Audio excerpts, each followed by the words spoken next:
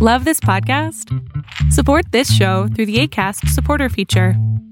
It's up to you how much you give, and there's no regular commitment.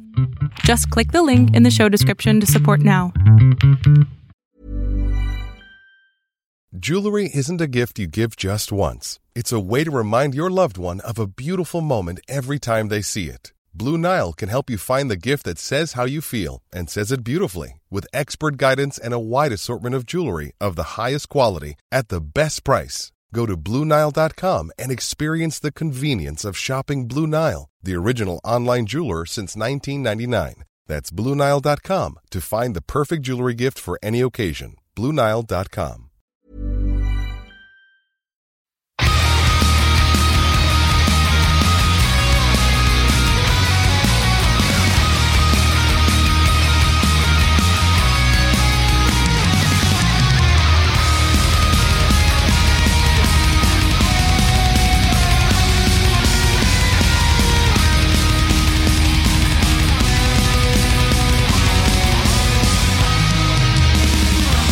Here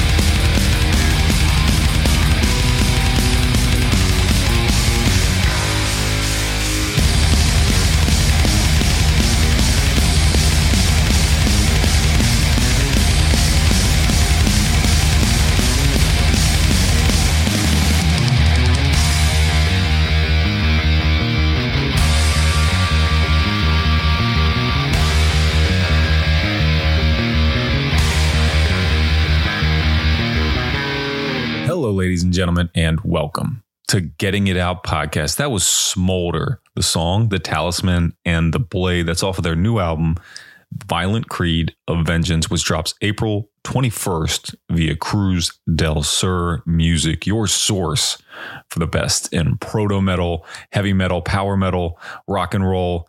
I love that label. They always produce great records, and this one is another great one. It's a follow-up from their previous LP, Times of Obscene Evil and Wild Daring. If you're not familiar with Smolder, get familiar. I hope that was your introduction. The group, officially based out of Canada, splits time between Canada and Finland now, but still managed to put together this great 7-track record. You're going to love it. It's bangers front to back, and that was the intent when they made it. If you want to know more about it, go to cruzdelsurmusic.com and check them out. Pick up the pre-order in the store of Violent Creed of Vengeance and be on the lookout for more. On this episode of the podcast, I'm talking to both members of Foretoken, Steve Redman and Dan Cooley. They're a symphonic death metal duo. They have their sophomore album out now, released just last week. It's called Triumphs. It's available everywhere on Prosthetic Records. It's incredible. We had a nice long conversation about it, and you're going to hear it. But first, you know it's time for Hot Zone. Kick it! Make family out of friends, make friends out of enemies. Peace to my family, make friends till they bury all the places we've been. We're never sitting it out, we be getting it in. Where you getting it out? I said all the places we've been. We're never sitting it out, we'll be getting it in. Where you getting it out?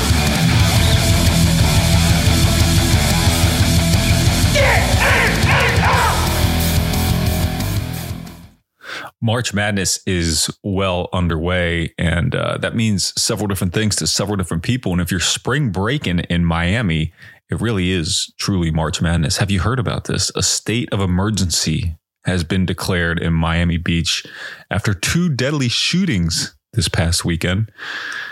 March Madness indeed. The governor, the mayor, whoever runs Miami said, that's it, we're shutting down. We don't want you spring break. Get out of here anyway. And so they stopped selling alcohol at 6 p.m. What does that do? How does that stop the guns? You know, this is and you know, maybe somebody who's more conservative and more of a gun nut listening is like, hey man, the guns had nothing to do with this. They kind of did. And somebody, you know, who's whatever, left leaning, who's like, guns are terrible, they're the worst things ever. There can be all these things. All right. This isn't a gun debate. By the way, I'm getting lots of gun ads on my algorithm lately. Thinking about picking up a couple. It's the storage options that they're getting me with. There's like a shelf that's also a gun safe. If you put your wallet on it, your money clip, as one is one who owns a gun carries, you put your money clip on it and the bottom of the shelf opens up and all these guns drop down. So we need that now because technology is interesting. But anyway, there's these shootings in Miami Beach over the weekend at spring break. Which, you know, it sounds like one of those shitty made for TV movies like Spring Break Spree Killer.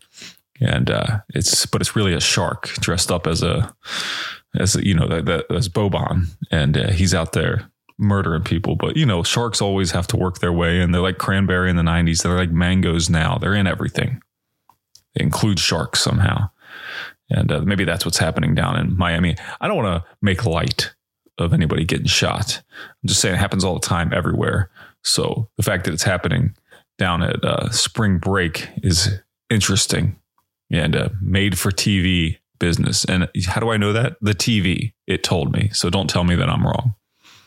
Anyway, what I've got going on in this episode of the podcast has nothing to do with spring break, shootings, sharks dressed as Boban Marjanovic, and it solely has to do with playing symphonic death metal. And it's with 2 members, Steve Redman and Dan Cooley. Steve Redman, you might have heard on a previous episode for his other band, The Day of the Beast.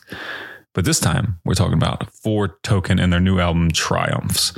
And I'm going to play you a song from that record right now because that's the easiest way to get moving and get off the subject of spring break shark shootings. This one is called Demon Queller, and then my conversation with the fellas.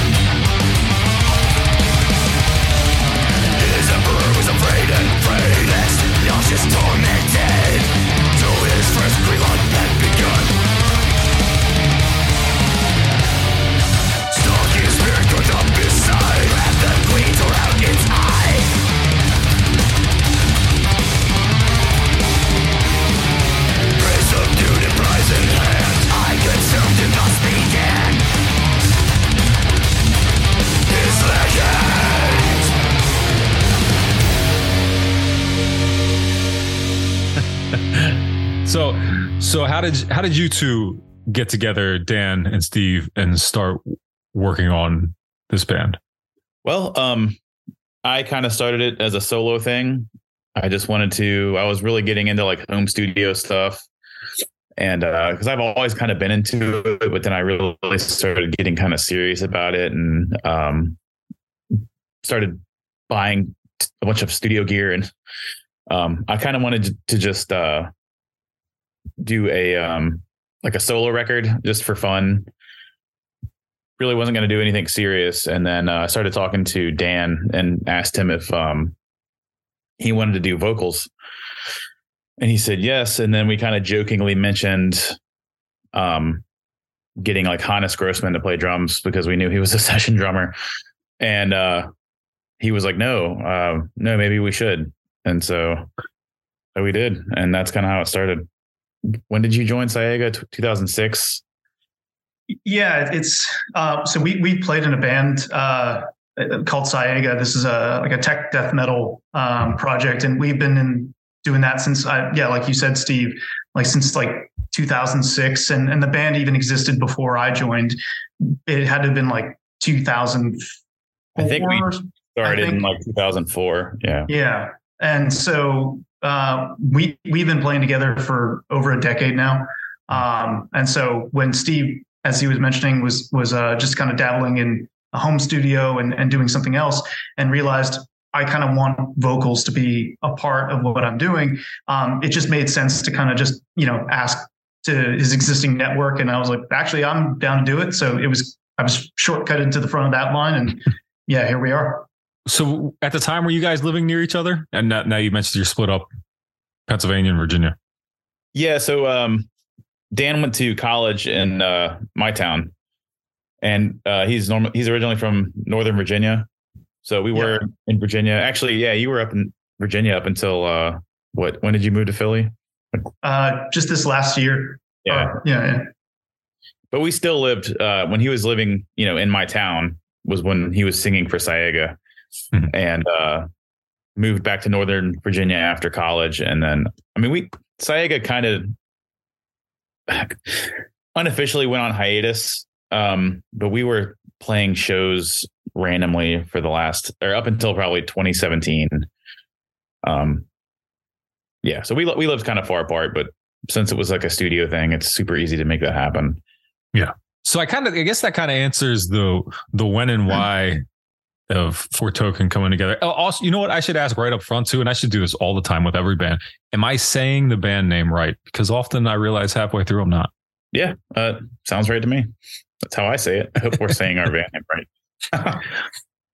You never know. I get on these things sometimes and I say the name of whatever I think of this band is that I've been listening to for years. And then I was thinking that the other day with like Encephalum, and I was like Encephalum, and my girlfriend says Encephalum, and then I'm like, I don't even know how it's supposed to be pronounced. Honestly, there's several examples in metal. I don't think I would have said Saega. Yeah, that one, it was really, really difficult for people to say. I don't think anyone ever got it right the first time. That's fair. Well, okay. So you guys start doing this back 2018-ish. The first record you do is Ruin. That eventually comes out on Prosthetic Records. How did you make that jump from self-releasing something to being on Prosthetic Records, which is a relatively big metal label? Dan commented on a Twitter post that they had, and they actually responded to it and were interested in signing us. That's simple. Nice. Pretty much. Yeah, it was pretty much how it happened. Well, I don't want to say it was that simple, because it was kind of this, there was like some sort of like courting process to it, where it was Steve Joe, who is awesome, by the way. He was on Twitter, and he was asking, hey, what's everyone getting for Bandcamp Friday? And this was like when Bandcamp Friday was just starting. And so I, I shamelessly went in and was like, hey, we just dropped an album. You should check it out. And he goes, maybe I will. And then I thought it was just going to die at that point. And he actually did check it out and then reached out to us and started asking questions around, okay, well, what are you trying to do with this? Are you trying to go on tour? Are you trying to, what are your aspirations? And what do you think, we could help with as in, potentially prosthetic? And so then it became this back and forth over email for some time. And then eventually they said, you know what, since you had asked us for some help, we're willing to work with you guys. It seems like you've got your act together. So yeah, what are your thoughts on a 3-album contract? So, 2 years later, here we are. And Steve Joe and prosthetic is great. That still seems like a pretty simple process and a very cool one. It seems like that's a kind of a similar, people have had similar experiences with prosthetic and Steve in particular. And I think that's one of the reasons why I look at the label so fondly and who they deal with. It seems to be easy going. It's like a far cry from how it used to be. Because we were earlier talking about, our previous band or our other band. And I can recall back in like the early 2000s, if you wanted to get a promo out, record labels would ask you, I want you to send a CD as in a jewel case, and I want you to mail it to me. And you got to have a printed out, promo doc or promo sheet on everything. And then, make sure that you've got a picture of yourselves and then maybe they don't even listening to you, and you have no idea as to, do they look at my stuff or not? And so it's a lot easier now, is all I can say. No need to physically mail stuff in. Yeah, I used to hate like trying to figure out what goes into a press kit and having no idea. And I've recently been exploring the PR side of things, because I've been dealing with PR people for years, for a decade at least, where I get the PR releases, from doing reviews or working for websites, and like it's constant, right? Every day there's tons of them. So I thought, well, maybe I should just do this for bands that I like, maybe local stuff. And I did for the one death metal band that just put out a record here. And it's not an easy process to get people to answer anything, and I know as somebody who is usually doing the answering that I ignore a shitload more than I answer, and I imagine for somebody bigger than it's even worse. I feel like you could say that for just the internet as a whole. Like, I know I've had this conversation with Dan a lot where it's like you post something on social media and it's just like you're yelling into a void and it's just like nobody listening.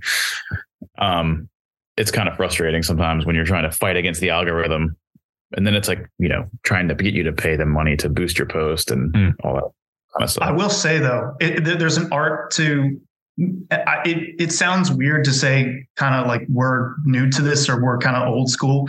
I don't know how old you are, Dan, but like we're not as probably social media savvy as a lot of other bands. And so this has been a learning experience for us. So to your point, Steve, like yelling into the void, you have to know how to yell, and we're kind of learning how to yell into the void. And that's been just a learning curve for us over the past, since we joined prosthetic and even with prosthetic, I had just joined Twitter because my wife said, you should have a Twitter account. And so that's kind of when we just started Twitter and started an Instagram, and I was only using Facebook, so that says a lot. I mean, my familiarity kind of was more with MySpace, and I don't think people are really using MySpace anymore. That one's out. Yeah, do a MySpace page. Well, to answer your question there, I'm 38, so I don't know how old you guys are, but I'm probably in a very similar. It sounds like I'm in a similar boat with social media use. I've figured out some things, but not a lot. And like you, for things like I do like this, I was like, well, I should have a Twitter, and I can't do it. It's too much.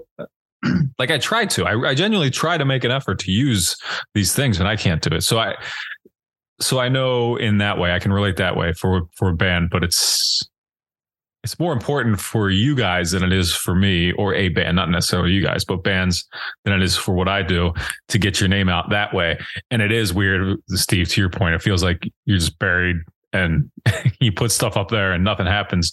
So it's very cool that very early on you had some big time results by just saying something on the internet, essentially. Yeah. I mean, and honestly, you know, we're thankful. I mean, we do have like a label helping promote us as well. So I can only imagine, like, you know, if you're not, when you don't have a label, it's even more difficult. I mean, Prosthetic is sending our stuff, you know, everywhere. So, right. It's just the world we live in today. Yeah. They know the voids and they know how to yell. Well, I want to recycle some of those questions that you said Steve Joe asked you guys back in the beginning and still relevant now.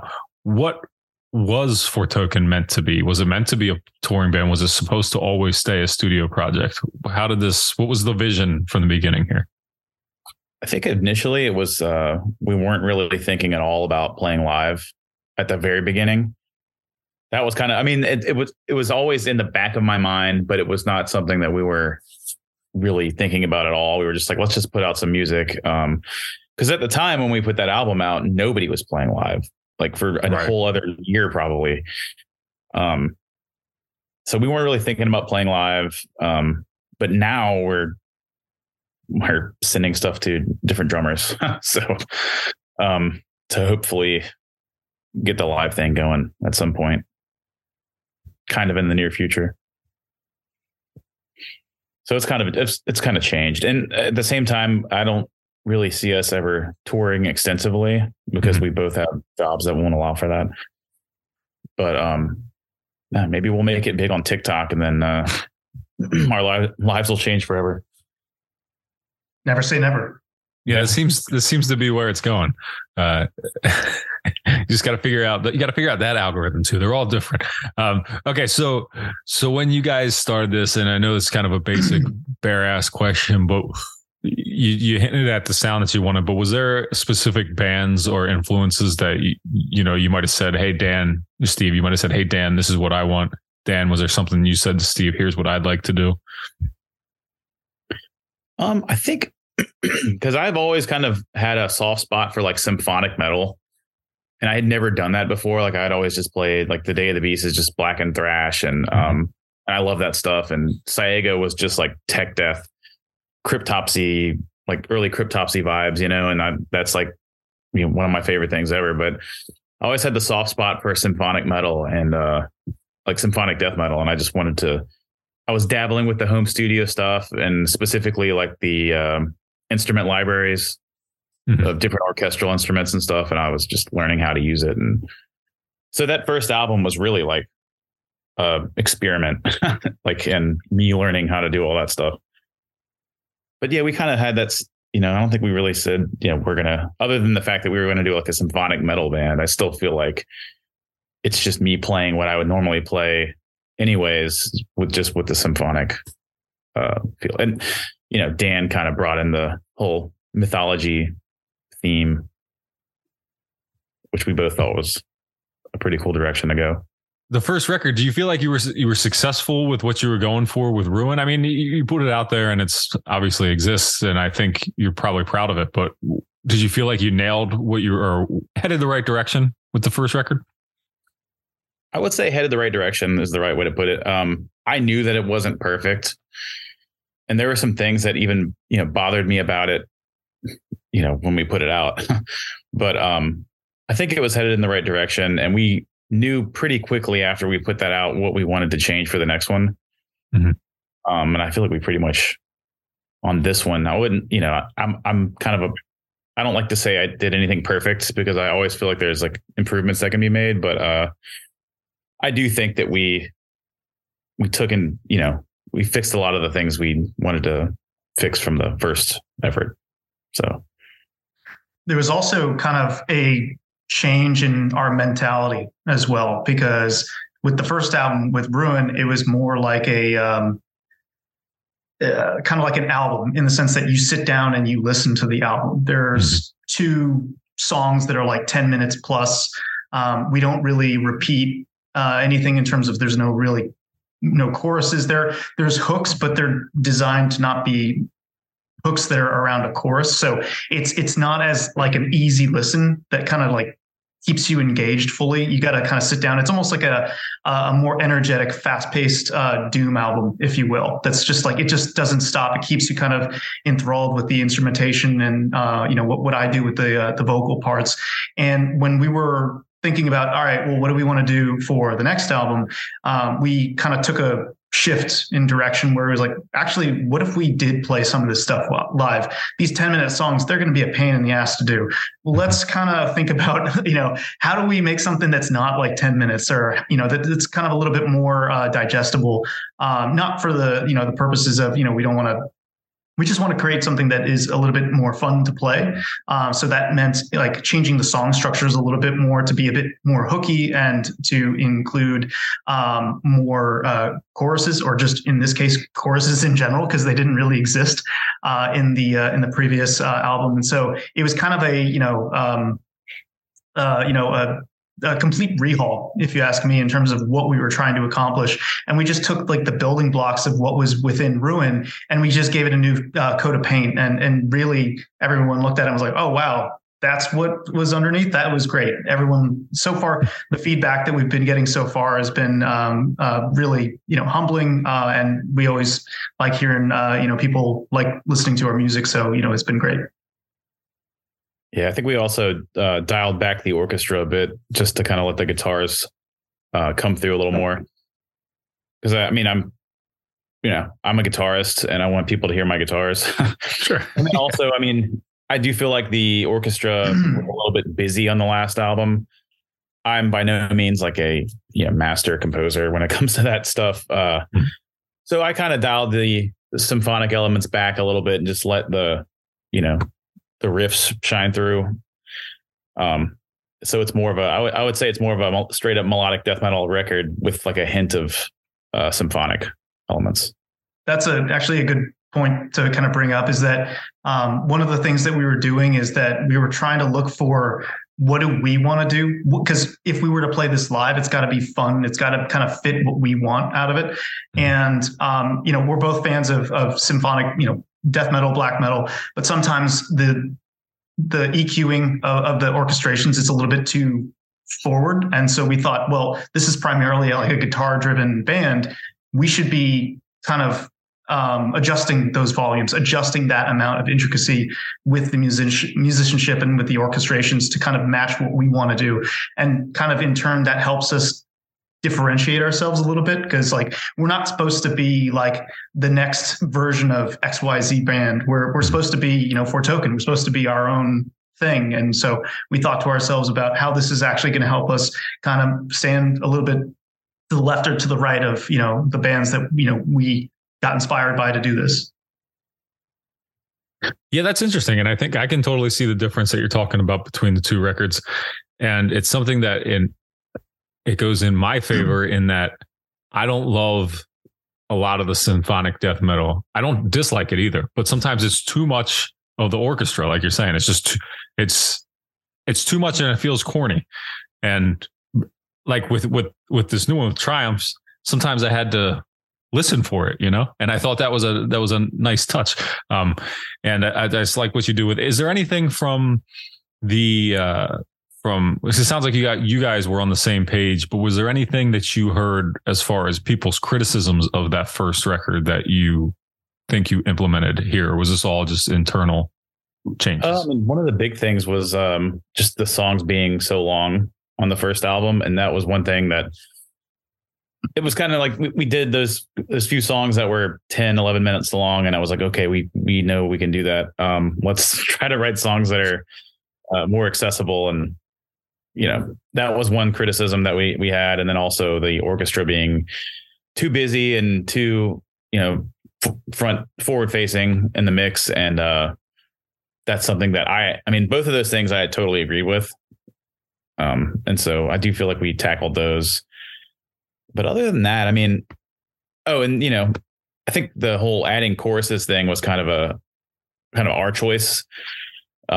I've always loved like a big chorus in a song, and I appreciate it when it repeats more than once. I feel like when I was younger, I was all about like crazy tech death, no riffs repeat. Everything's just insane the entire time. But as I got older, really appreciate like a big chorus, and there's a lot of that on the album. Tell me about writing choruses, because as someone who's not a musician, like I hear, like, I don't know how to say this. I don't think I've ever been able to express this right. Like, it seems like it should be so easy to write a catchy chorus, but it's somehow not. And like, if it was, everybody would do it for, all types of music. Is that something that you guys find, I don't know, easy, hard? Is it hard when Steve, do you have to bring it to Dan and Dan say, no, I need it to be like this to put certain vocals? Just tell me about building a chorus that you guys like. I really like to, I think it's really important, like the entire build up to the chorus. So I really focus on that. Like I can come up with a chorus riff fairly easy. Like if I have like an idea for a chorus riff. But I feel like it's really important to kind of build up to that chorus. I can't really speak for the lyrics, and that actually is probably pretty difficult, but I feel like Dan probably has a harder time with that than I do for writing riffs for choruses.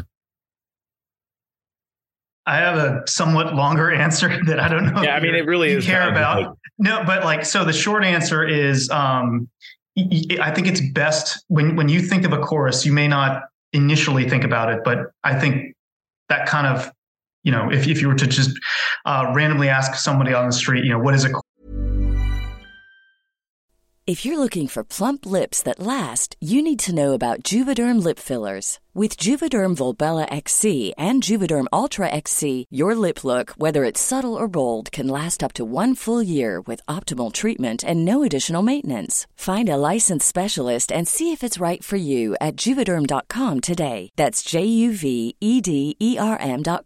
Add fullness to lips in adults over 21 with Juvederm Volbella XC or Juvederm Ultra XC. Do not use if you have severe allergies or a history of severe allergic reactions, or if you're allergic to lidocaine or the proteins used in Juvederm. Tell your doctor if you have a history of scarring or taking medicines that decrease the body's immune response or that can prolong bleeding. Common side effects include injection site redness, swelling, pain, tenderness, firmness, lumps, bumps, bruising, discoloration, or itching. As with all fillers, there's a rare risk of unintentional injection into a blood vessel, which can cause vision abnormalities, blindness, stroke, temporary scabs, or scarring. For full, important safety information, visit Juvederm.com. Hiring for your small business? If you're not looking for professionals on LinkedIn, you're looking in the wrong place. That's like looking for your car keys in a fish tank. LinkedIn helps you hire professionals you can't find anywhere else, even those who aren't actively searching for a new job but might be open to the perfect role. In a given month, over 70% of LinkedIn users don't even visit other leading job sites. So start looking in the right place. With LinkedIn, you can hire professionals like a professional. Post your free job on linkedin.com/people today. For us, it's got to like hook you. It's got to rhyme. It's got to, be something that is fun to say. And for us, one of the kind of, I guess, trademarks now to what we do, what I do lyrically, is I like a lot of rhyme in what I'm saying. And so that means doing a lot of alliteration, a lot of assonance. So, that first letter, mirroring what's coming next. And so it just flows, and it's just like, it's fun to say. And this is going to sound like overly dorky, but when we were going kind of from the start, thinking about the writing process, the first story that I was looking at was Beowulf. And one of the cool things that I realized about Beowulf, and just stories from that era in general, was that they're part of kind of like an oral tradition. And they kind of were able to exist in that way because of their rhyme and because of the structure of the words, because you would have to be able to remember these things. And so they kind of just flow if they rhyme, and that helps people remember it, right? It's a mnemonic device. And so when I was thinking about things, not just in terms of the choruses, but not necessarily not the choruses, I thought about they've got to be something that if the riff was not able to be heard, or if the drums weren't like if you stripped away all of the musical components, do you remember what was in the chorus from a lyrical perspective? And that's what kind of was in the back of my mind when I was writing the entire albums. I want that to be there. I want you can just like, you're in your car and you're like, damn it, I can't get out of my head. So that's kind of what drove me to write, all the choruses and what I kind of think about when I'm writing choruses. So a little bit of a longer answer that I've much deeper answer sandwiched into. Yeah. I have just nothing. Right riff, me right riff. No, it's good though. It's something it's something that left and right brain. Yeah, there you go. You guys got it going on. How much? And tell me about the writing process, because the way I look at it, the way I see it from what I know about the way Foretoken works is that Steve, you write everything except for the lyrics, and then you give it to Dan, and then he does his thing. Is it? I don't mean to say is that simple, but is that the way it works? That's mostly it. I mean, I send Dan like the ideas as I'm writing them. Like I'll send him just a riff to a click track, like once I have ideas, I'm like, here, check this out, So, I mean, he does have a lot of input on, whether or not he'll tell me if something sucks. But yeah, I mean, I write the, the music, and yeah, I mean, it's pretty simple. For me, it's a little bit more complex because while Steve puts together, the riffs and such that I'm listening to, there's kind of like a tone to it that I'm looking for. Because what I've done is that because it's a lot easier for me to think about concepts and motifs and stories and such. And I have them all kind of in this folder that I keep, not literal, but like on my desktop or whatever. And I have these stories that I would like to inject into the album. But at the same point though, if the music doesn't allow it to fit, then I can't use it. So at any time I'm just waiting for Steve to send me something, and then for me to look at to listen to the song, and then look at what songs I have, stories I have. And then I can say, okay, this one fits, this one fits, this one fits. I would want maybe these two, but it will, or either it won't work. And so from that point, then I can kind of think about what actually does fit within the structure of the song. And this is going to sound even more dorky, is that whenever Steve kind of writes the orchestrations and the music, I think about it like, in a movie, when they send somebody to do location scouting, that's what I think of Steve doing in terms of the guitar. Because he's got the landscape. So he's painting this broad, background for me to inject characters and plot lines and all sorts of stuff with the lyrics. But I can't do that if he doesn't give me something to work with. So that's kind of my approach to it, which is he's got to give me some workable material. He's got to give me the setting, and then I have to populate it with whatever craziness is in my head. Yeah. I mean, if you want to from more of a technical standpoint, I mean, I'll just, something will inspire me. I'll think of man, it'd be really cool to write a song really fast. I'll hear a song or something and be like, man, it'd be really sweet to write something like that. And it'll kind of inspire me, and I'll sit down and I'll, put on a click track, and then I'll just start jamming to it. And that's pretty much how I write. That's how it starts. And then once there's a riff, I'll write a second guitar riff to go, left and right guitar. I'll write the left guitar, with the harmonies and all that before I even put a drum track behind it. And then, once it just kind of layer upon layer, then drums, and then bass, and then the orchestra usually comes last.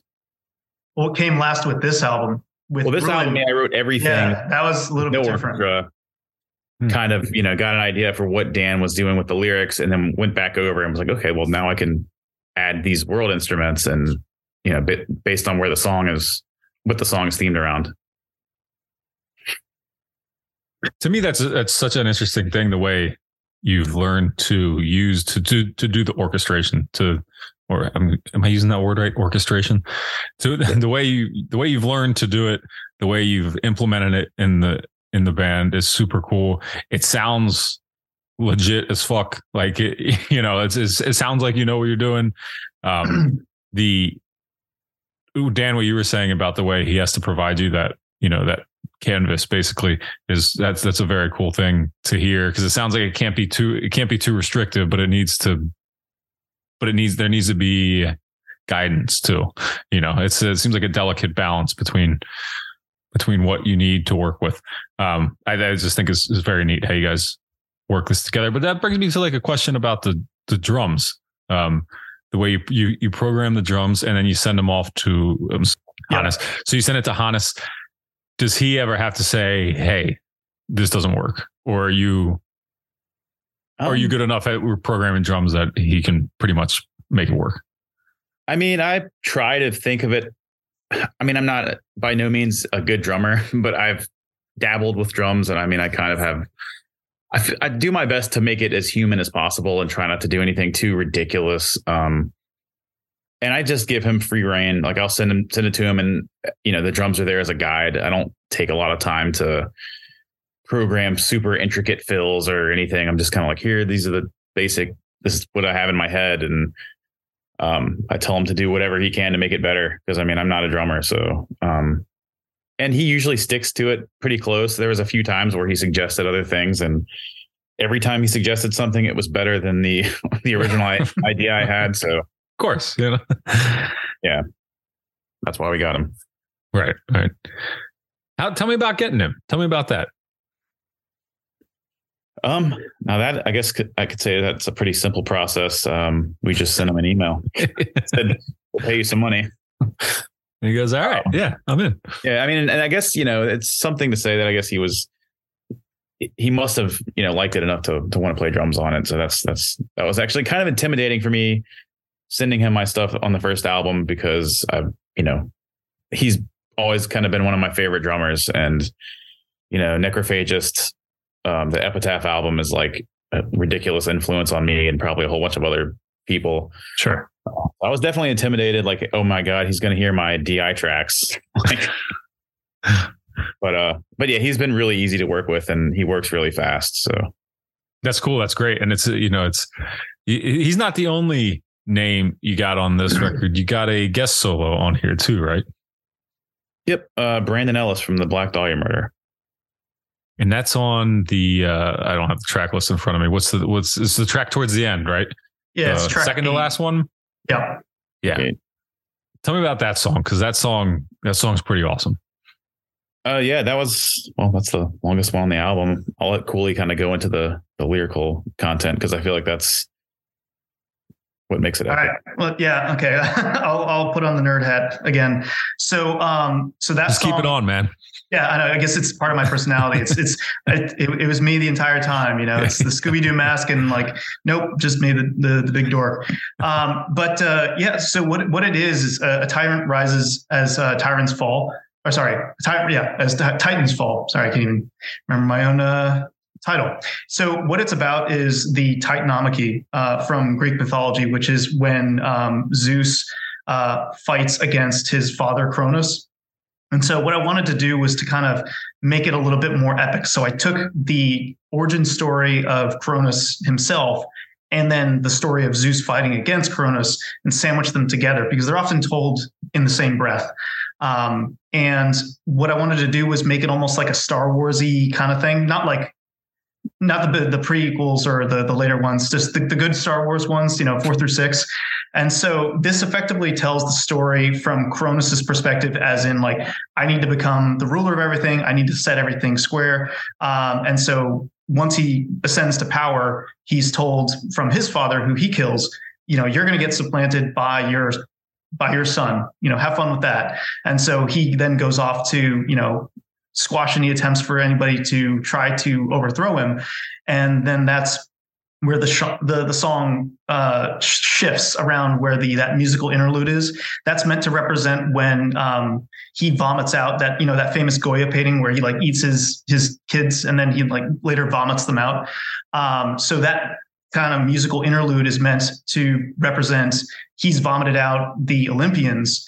And there's a glimmer of hope, right? Cronus is not the unbeatable monster that everyone thought he is. And then Zeus leads the charge against him. And then ultimately there's a showdown. And that's kind of that's manifested in the song when Brandon Ellis plays his awesome solo. And that's supposed to be the clash between the two. And then it ends with Zeus, spoilers, absolute power corrupts. And yeah, he is not exactly the person that everyone thought he was. That's very cool. I like how you know it all off the top of your head too. I mean, obviously you should, but I feel like Cooley's description of the song is like way more exciting than mine. But I mean, I feel like from a songwriting aspect there, one interesting fact about that song is that main riff, like the opening riff, was kind of inspired by the Reigns of Castamere from Game of Thrones. If you're familiar with that song, that's the song that plays during the Red Wedding scene, which is the one where everybody gets their throats cut. You know, I'm not totally familiar with Game of Thrones, but I did watch a couple seasons and I saw that one. So the earlier seasons, the later ones. Yeah. Well, we don't need to get into Game of Thrones debate because I'll be useless in that. But so Dan just broke down that song and explained it that way. Steve, does he do that for you? When the songs are, is that how does he present them to you like this? Yeah. And he usually has the lyrics and the themes done like before I'm really even 100% done with the song. So I can go back and kind of adjust things as needed, especially with the orchestra. That kind of, he'll tell me what the theme of the song and like which part of the world it's from. And I'll be like, oh, cool. I can use like a sitar or whatever.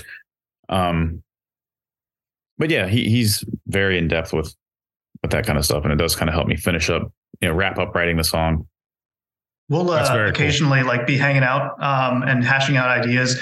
And typically when we're hanging out at a bar or something, I'll just kind of, word vomit all of the stuff that's in my brain, talking about the stories. And he's like, oh, that's cool. I mean, which I completely get because like I'm speaking a mile a minute. And, we've been at the bar for, a few hours or whatnot. So I'm sure that I can get very exhausting to deal with. Definitely. No, I'm just kidding. Yeah, thanks.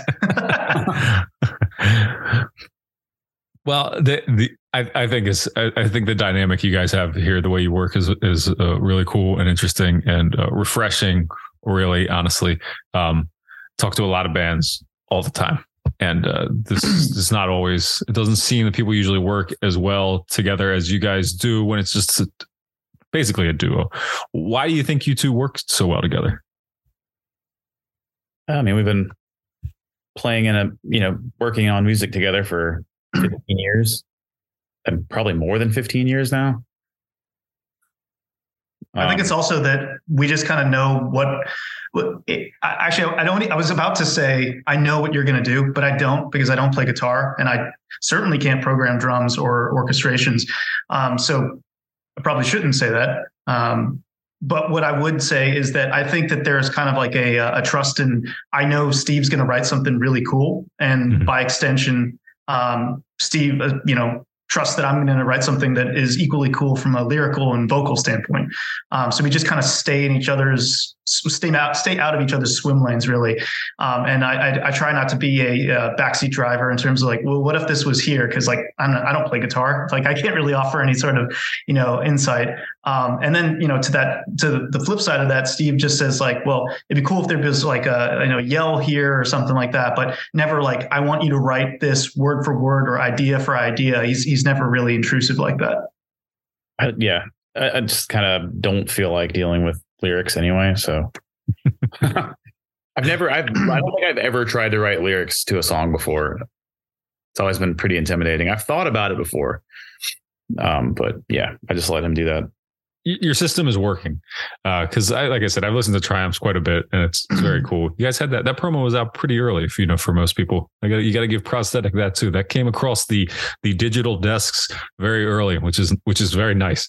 There seems to be a loose, if I could be wrong, but like there is a concept or theme ish to the record, right? Like, I mean, maybe to the band, I should say largely, but then you throw in a cover song at the end. How did that get there? How did you fit that? I'm going to say this band's name wrong, Nagelfar, even though I've seen it my whole life. Does that sound right? You got it. All right. Hey, what do we know? Maybe at least all three of us think that we're right. Yeah, the G could be silent. So how did that track get on the end of this record? That's one that we just we've loved the album Sheol forever. And I think at one point we even covered that song in Saega. We did, at some shows. And we were like trying to figure out, we just wanted to have a cover on there at the end just for fun. And that song was kind of Yeah, we've always loved that song. I guess to another extent, one thing that I'm learning about, you were just talking about a while back, Dan, about, dabbling in PR and such. Mm-hmm. One thing that I'm learning is that if you sometimes don't say it, then it doesn't get understood or it doesn't get thought about. So I guess I should throw in that one of the things that was always in the back of our minds is that we wanted something to be kind of, the cover song needs to be an extension of what we're trying to say. And so with I Am Vengeance, it's a very angry song. And so kind of the idea at putting it at the end of the album is that after all of the battles, after all of the victories are done and everything, and the campfires die down, right? The animosity is still there. And then comes the vengeance, right? Somebody's going to get pissed at the end of the day from, not everyone's happy with, all events. And so, that inevitably will come. And so that was kind of a way to make it full circle from just a motif perspective. Nice. I like that. Well, the last record, Ruin, was released like middle pandemic shit, right? It was 2020. At least I think that whole year was fucked. I don't remember where we're at now with this stuff. I think we're done with it, by the way. Are we? I don't know. Let's not even bother answering that question. Hopefully. Yeah. And this one now drops March 17th. 10 days from now. Do you feel like there was a missed opportunity to do anything with that last record, or being what the band is, did it kind of, was it okay?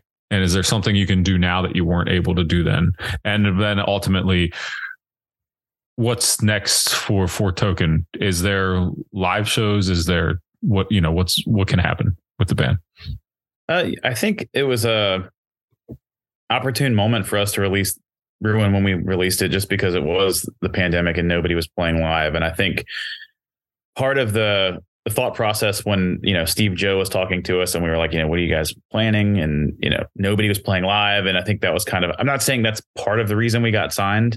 Mm-hmm. But at the time, there was nobody playing live. And I kind of feel like maybe that had something to do with why they were willing to release it. And, now I do think we were thinking about playing live. Like I said, I've actually been talking to a few drummers who are interested, and I've sent them all both albums, and I kind of have like a set list in my head. So yeah, that's something that we're really shooting for. And then, I'm already starting to work on ideas for the next album, which I think Cooley's already got like an entire book full of lyrics. Oh, I do. I have too much, which I'm going to have to, trim some fat on that before I even realize it's fat. But that's another thing. But I would say, honestly, I don't think that there's anything that we could have really done differently with Ruin in terms of how it was released, when we decided to release it, because we didn't really have any control over, the world going to shit for a few years. And, ask people, and it's at varying stages of coming out of that world of shit. So that's still a thing. But what I think silver lining wise out of all that was that we were able to kind of release an album that we were trying to figure out exactly what we wanted to do. I mean, we figured out what we wanted to do between us in terms of like, we wanted to have an album be, this kind of more like longer listen kind of thing. And then we got some feedback, and then we were able also to kind of just feel out where we want to go as a band. And that's probably the best time to do it when everyone's not being nearly as critical. So I think that was actually very fortunate for us for things to play out the way that they did. Yeah, I agree with that. Because I mean, we weren't like a band who was like super eager to play shows at the very beginning, because we just simply couldn't. So it was kind of convenient that it happened during the pandemic. It was like a soft open kind of to our musical restaurant that we have. Well, now the restaurant is open and taking. Well, it's delivery only. Well, no, what would it be? It would be I don't know. We're doing takeout. We're not doing dine in yet. Yeah. We're not coming to your. Yeah, we're not catering yet. We're not going to your house or your town to set up a banquet. But we are accepting orders. So, well, ideally, eventually, you guys are playing shows, but until then, you're not. So, tell me then, when this comes out, what are you most looking forward to with the release of this record? I really hope that, we dumped so much effort into it. We worked really hard. So I just really hope that everybody loves it. I mean, the track that we're actually focusing on release day is based on Irish mythology. And so initially that was not the track we were going to go with to kind of have as the focus track, but we swapped that around. And that one's probably the fastest, craziest song on the album.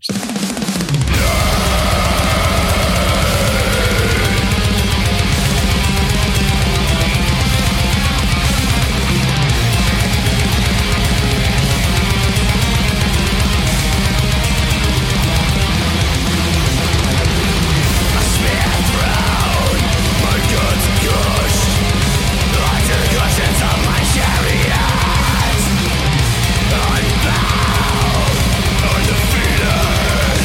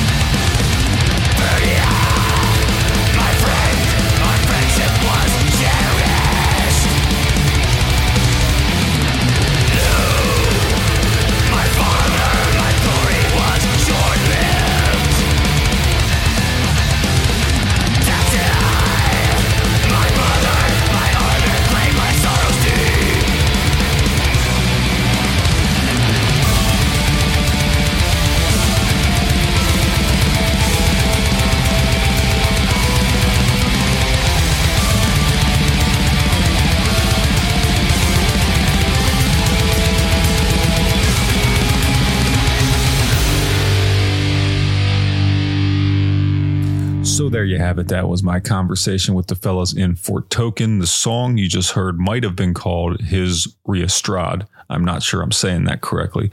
It's about an Irish mythological hero. What's his name? His name is Cú Chulainn, I believe is how you pronounce it. But I'm doing my best here. But these guys, I appreciate all the insight and story behind everything they're doing with the band. Dan Cooley does a great job of putting this stuff together lyrically and thematically. And of course, Steve does a great job writing the music. And that track is another excellent example. I hope if you haven't heard Foretoken before from their last record, that you will now give them a shot with Triumphs. I highly encourage you to get involved. Listen to it all, consume the album as a whole. And that's the way it's meant to be done. And that's the best way to experience it. Again, thanks to them for coming on and having a chat with me. It was worth my time. I hope it was worth yours as well.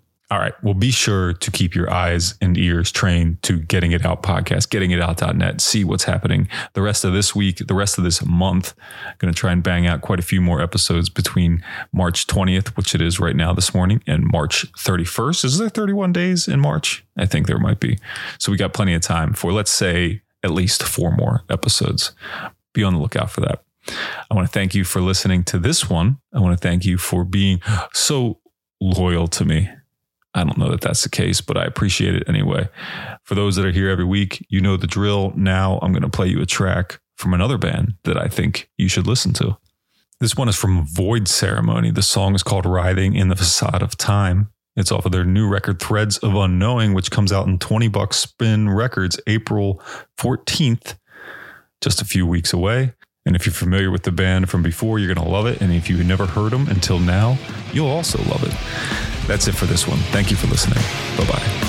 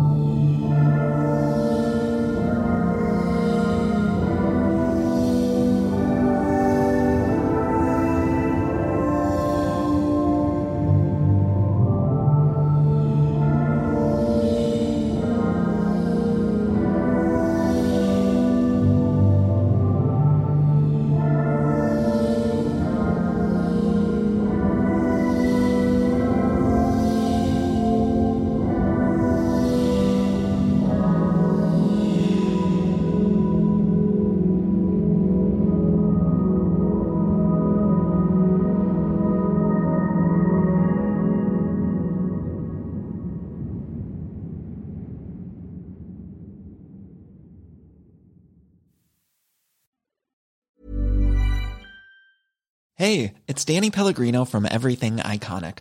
Ready to upgrade your style game without blowing your budget? Check out Quince. They've got all the good stuff, shirts and polos, activewear, and fine leather goods, all at 50 to 80% less than other high-end brands.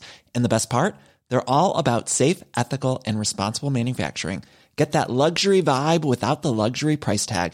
Hit up quince.com/upgrade for free shipping and 365-day returns on your next order. That's quince.com/upgrade.